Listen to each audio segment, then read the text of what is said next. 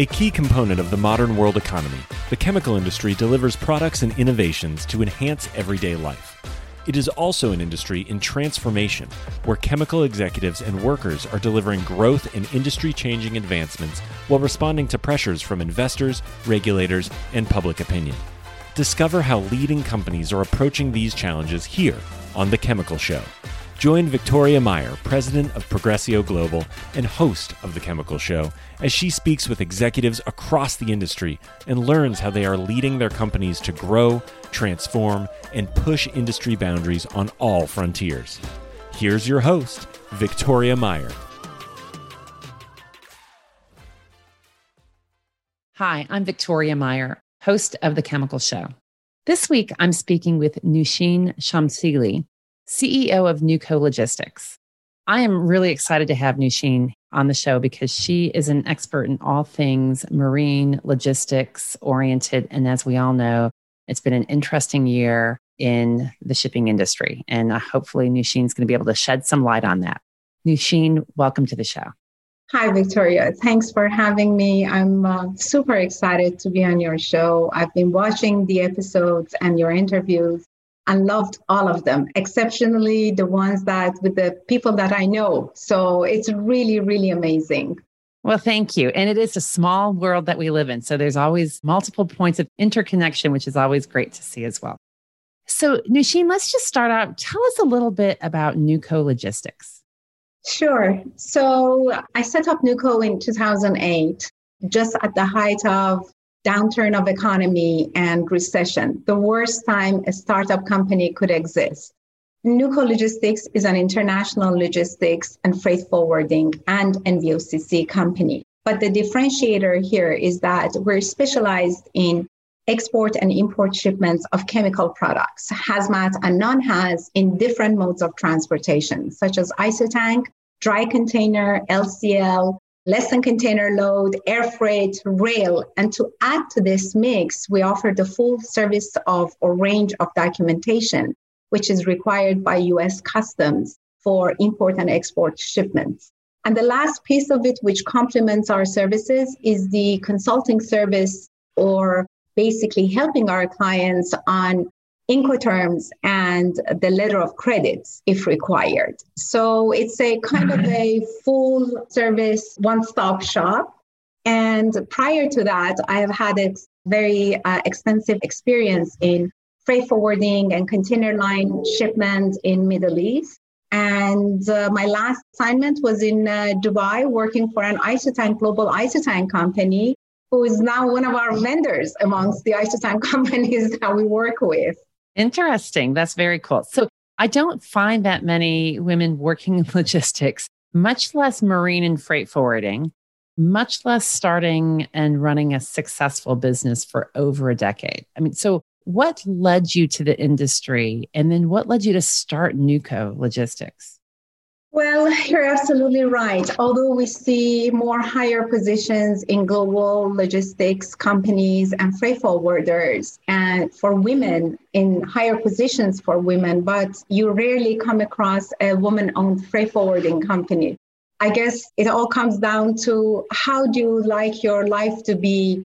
Do you like to have a life full of excitement? If that is the case, you will become a woman-owned freight forwarding company, which is what my life is. But as I mentioned to you, my last assignment was working in Dubai. And when I moved in 2005 to United States, a lot of my contacts and friends in the industry reached out to me and said, hey, why don't you set up your own freight forwarding company? Because we're looking forward to working with someone who not only is stationed in US, but also knows the challenges and the culture of the customers that we're dealing with and the type of business that we're handling here. So when I talked about that with my husband, he was definitely a driving force behind that. And he encouraged me, telling me that, hey, if a woman was successful in Middle East, US is the land of opportunity. You should definitely do that. So with his encouragement, and I had a very dear friend who became my mentor throughout this process, I set up NUCO in 2008. And I have to tell you, the first 2 years between 2008 and 2010, it has been a roller coaster. I mean, today we're stronger than before and I'm actually moving into a bigger office in Houston and being more structurally ready for more business and growth in the market. That's awesome. So, you are obviously really familiar with all the supply chain disruptions that are occurring, right? So I think, I can't open a paper or look at or an online news source when we hear about, certainly right now, supply chain disruptions, container shipments being stuck. What's going on? What is really driving this disruption, and how do we get out? What's causing it to happen, and how are we going to get out of it? So yes, you're absolutely correct. We are in the middle of it. First of all, the nature of our business, international freight forwarding and logistics, is as such that anything happening on the global platform would have an impact on our business, and we will feel the tremors on our business. So during the pandemic, which officially we were hit by it in 2020, we went through very slow times. But fortunately, we have been able to maintain all our employees, and we use this time to actually invest heavily on the digitalization and a logistics software that could really help us with the growth of the company, with the tracking and tracing, with automation, with having access to the data immediately. So we use that period of time to work on our infrastructure and make digitalization our priority during that time. Makes sense. That's good. Yeah. So fast forward, we went through 2020. There was a lot of ups and downs, slow times, uncertainty in the market. And there comes 2021 with the promise of vaccination and hope that there is a light at the end of the tunnel. And again, business starts picking up, and we feel the excitement in the market, trust in the market. Everybody's waking up. And then the incident of Suez Canal and mega ship being stuck there. Yeah, that was really something. Which is another trigger, to the disruption to the supply chain. And we felt it stronger than before. It caused, as you know, 6 long days of waiting and for the vessels on both sides of the Suez Canal. And that caused more shortage in equipment, that caused more delays in the arrival of the vessels, skipping of the sailing schedule. So a lot of challenges we have seen recently. Interesting. That Suez Canal was quite worrisome. They managed to resolve the blockage at least, although I know that the ship, I think, is still sitting idle, waiting for some resolution in the courts. Yes, it is a lawsuit, and Egypt is trying to recover his money. All the insurance companies, marine insurance companies are now involved. So a lot is going on that vessel. Yeah, absolutely. So with this disruption, so I hear reports of lack of containers. There's obviously disruption. Is there simply not enough? Is there like a big stockpile of empty containers somewhere? I guess that's my mysterious question I don't understand, right? Like, is there a stockpile somewhere that it's just not able to break loose? Or is it really that it's slow and uncertain and unsteady? When you look at it on the ground as you do, what's really happening? Well, we see the shortage of equipment on a global level. In some areas, you would see that, not only is regional, but it is also a bigger problem. And we particularly see this shortage in the ISO tank equipment in US, in Asia, and in Europe. So what is happening is that obviously the growth of economy is a sharp trend. It's not a curve that anybody can, be ready or at least have a good forecast for it. On one hand, the demand has increased tremendously. On the other hand, when COVID hit, a lot of steamship lines, they canceled their sailings in order to make sure that they will reduce their losses. And of course, with the incident of Suez Canal, it also added to the delays and shortage of equipment around the world. So to answer your question, no, there is not really a pile of empty containers sitting somewhere, and it's not the lack of management that we can't get hold of these equipment. It is simply the higher demand and the roar in the economy that we can see has caused this. But one thing we recommend to our clients is that times have changed and the trend has changed really drastically. And we highly recommend you to plan in advance and place your orders for your bookings way ahead of time. Like how much ahead of time? Like, what are we talking about? We're now seeing people placing orders 3 to 4 weeks ahead of time. And even that at the time of loading, then the steamship lines would tell us that, oh, sorry, we don't have space or we do not have equipment to provide you. At the end of the day, no matter how good our service is, how reasonable our cost is, or how familiar we are with the business, if we can't provide assurance of supply to our clients, we're not doing anything. We pull strings through all contacts throughout the world and reach to our contacts and always have a plan B. So that if one carrier dropped the ball on us, at least we have a plan B also booked so that we can make sure that our customer can be taken care of. Interesting.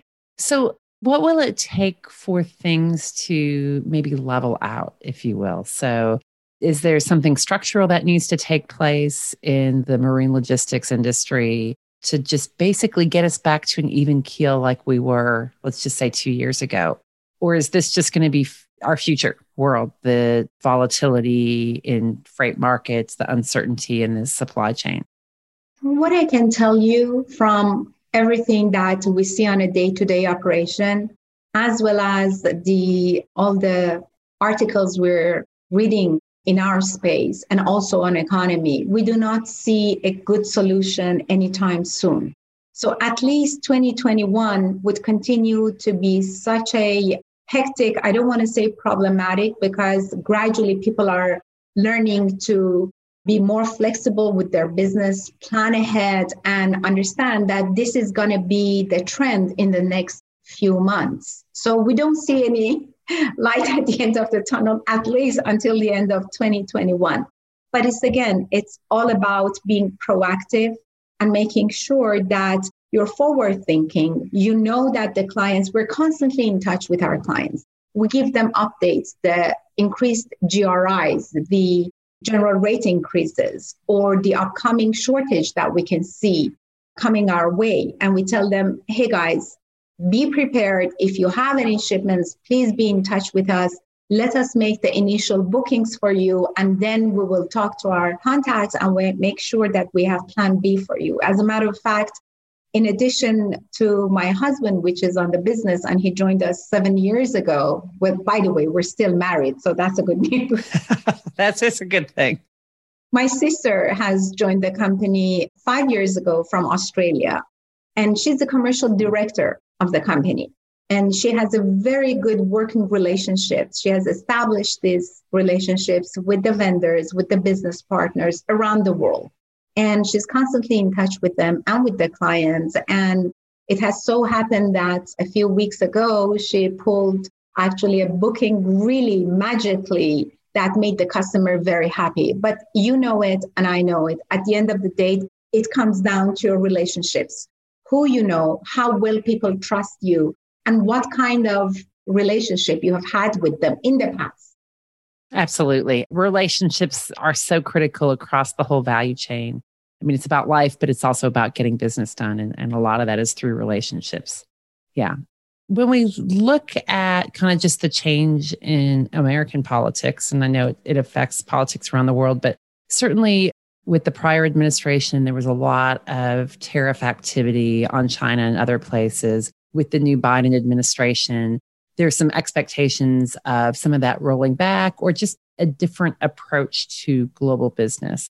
How do you see that playing out in your space? So when we started seeing pretty heavy tariffs with China, did you see that as a negative within your space, right? Did that reduce some of your shipments, et cetera?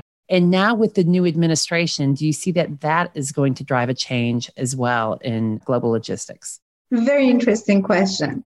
Because often people thought that when the previous administration imposed higher import duty and taxes tariff on import shipments from China, we would see a major drop in the import into United States. Initially, we went through a little bit of a slower, import from China, but it's unbelievable and so amazing for me to see throughout the past 25 years of my life that I have been in this industry, how market adapts itself so quickly. The same clients who used to source out their products out of China, they immediately changed their sources and they went to other markets, Southeast Asia, India, Europe, and import picked up again. As a matter of fact, I'm not really sure if this new administration, and from everything that I have read, and also I'm reflecting NACD's point of view, which, by the way, I'm also a member of it and a big fan of these guys, that this is not on the priority list for a Biden administration. Not a lot of tariffs are going to go back.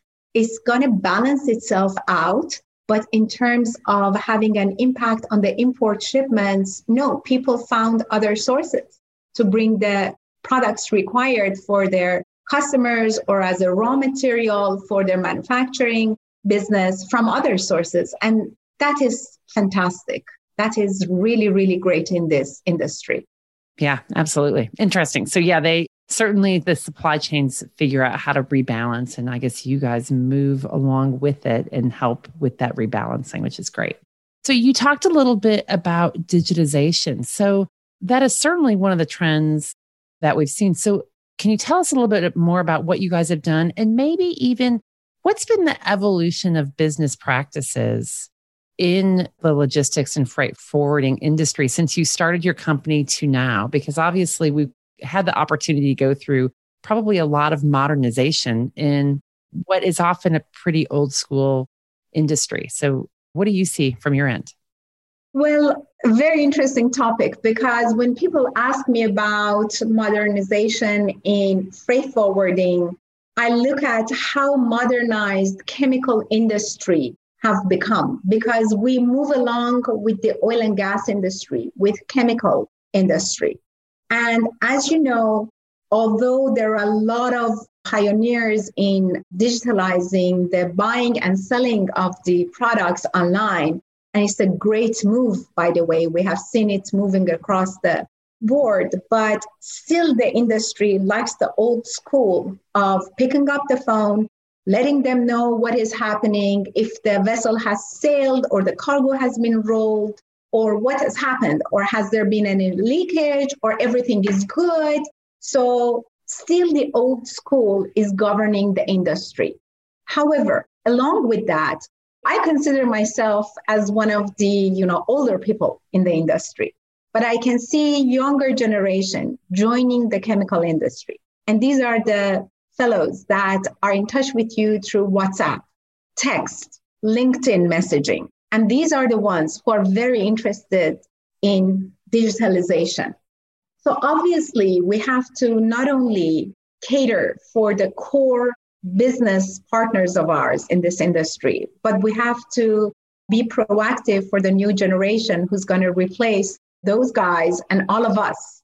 So today, what we can see in the market is that there's a huge need for online tracking and tracing of the container at any point of time, or isotank, or flexibag, or their air freight. And with that in mind, I started looking a year ago for a kind of a software that can cater for this demand and can have all the information and to be linked to the steamship lines websites for all our, bill of lading, transfer information, and tracking and tracing. And unfortunately, there were very limited number of marine or ocean softwares that can cater for our needs, for this whole need, and to be linked to a fantastic, database of a hazmat product, which is used for our classification and for, checking the amount of import duties and taxes. So it was a very extensive search for such a software. And we finally came across a international company that provides this service. It's a very complete and thorough software, which we adopted, and it took a few months for the team, and everybody hates change, as you know. Today, they're very happy with it, with the software. And through this software, we can better serve the part of the industry who likes to be more digital, to upload all their documents online instead of emailing it as an attachment. We leave it absolutely up to the customer.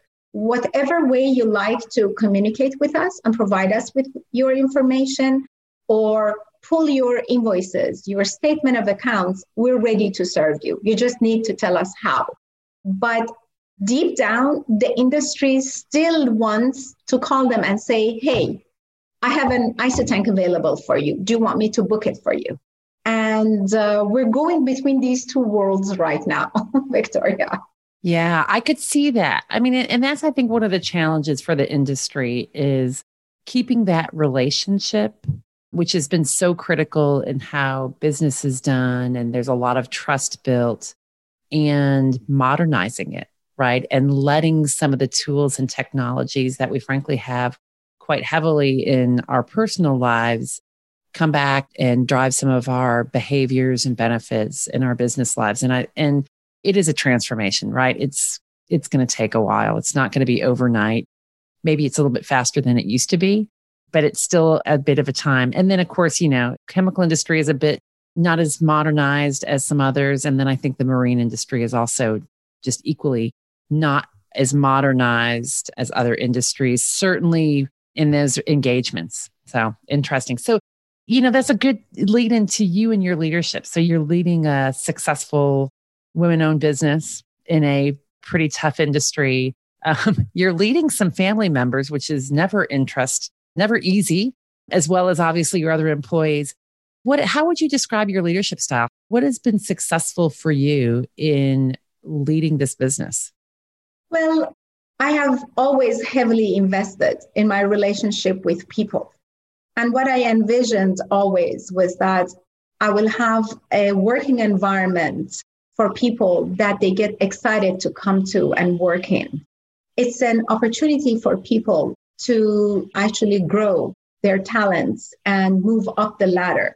The basic thing is that we put a lot of time in our training of the people, of our team members, simply because of the nature of the cargo that we handle and all the details that they have to be fully trained on handling hazmat products and being very cautious about different facts. So we put them through training sessions, numerous training sessions, and we give the opportunity for them to grow.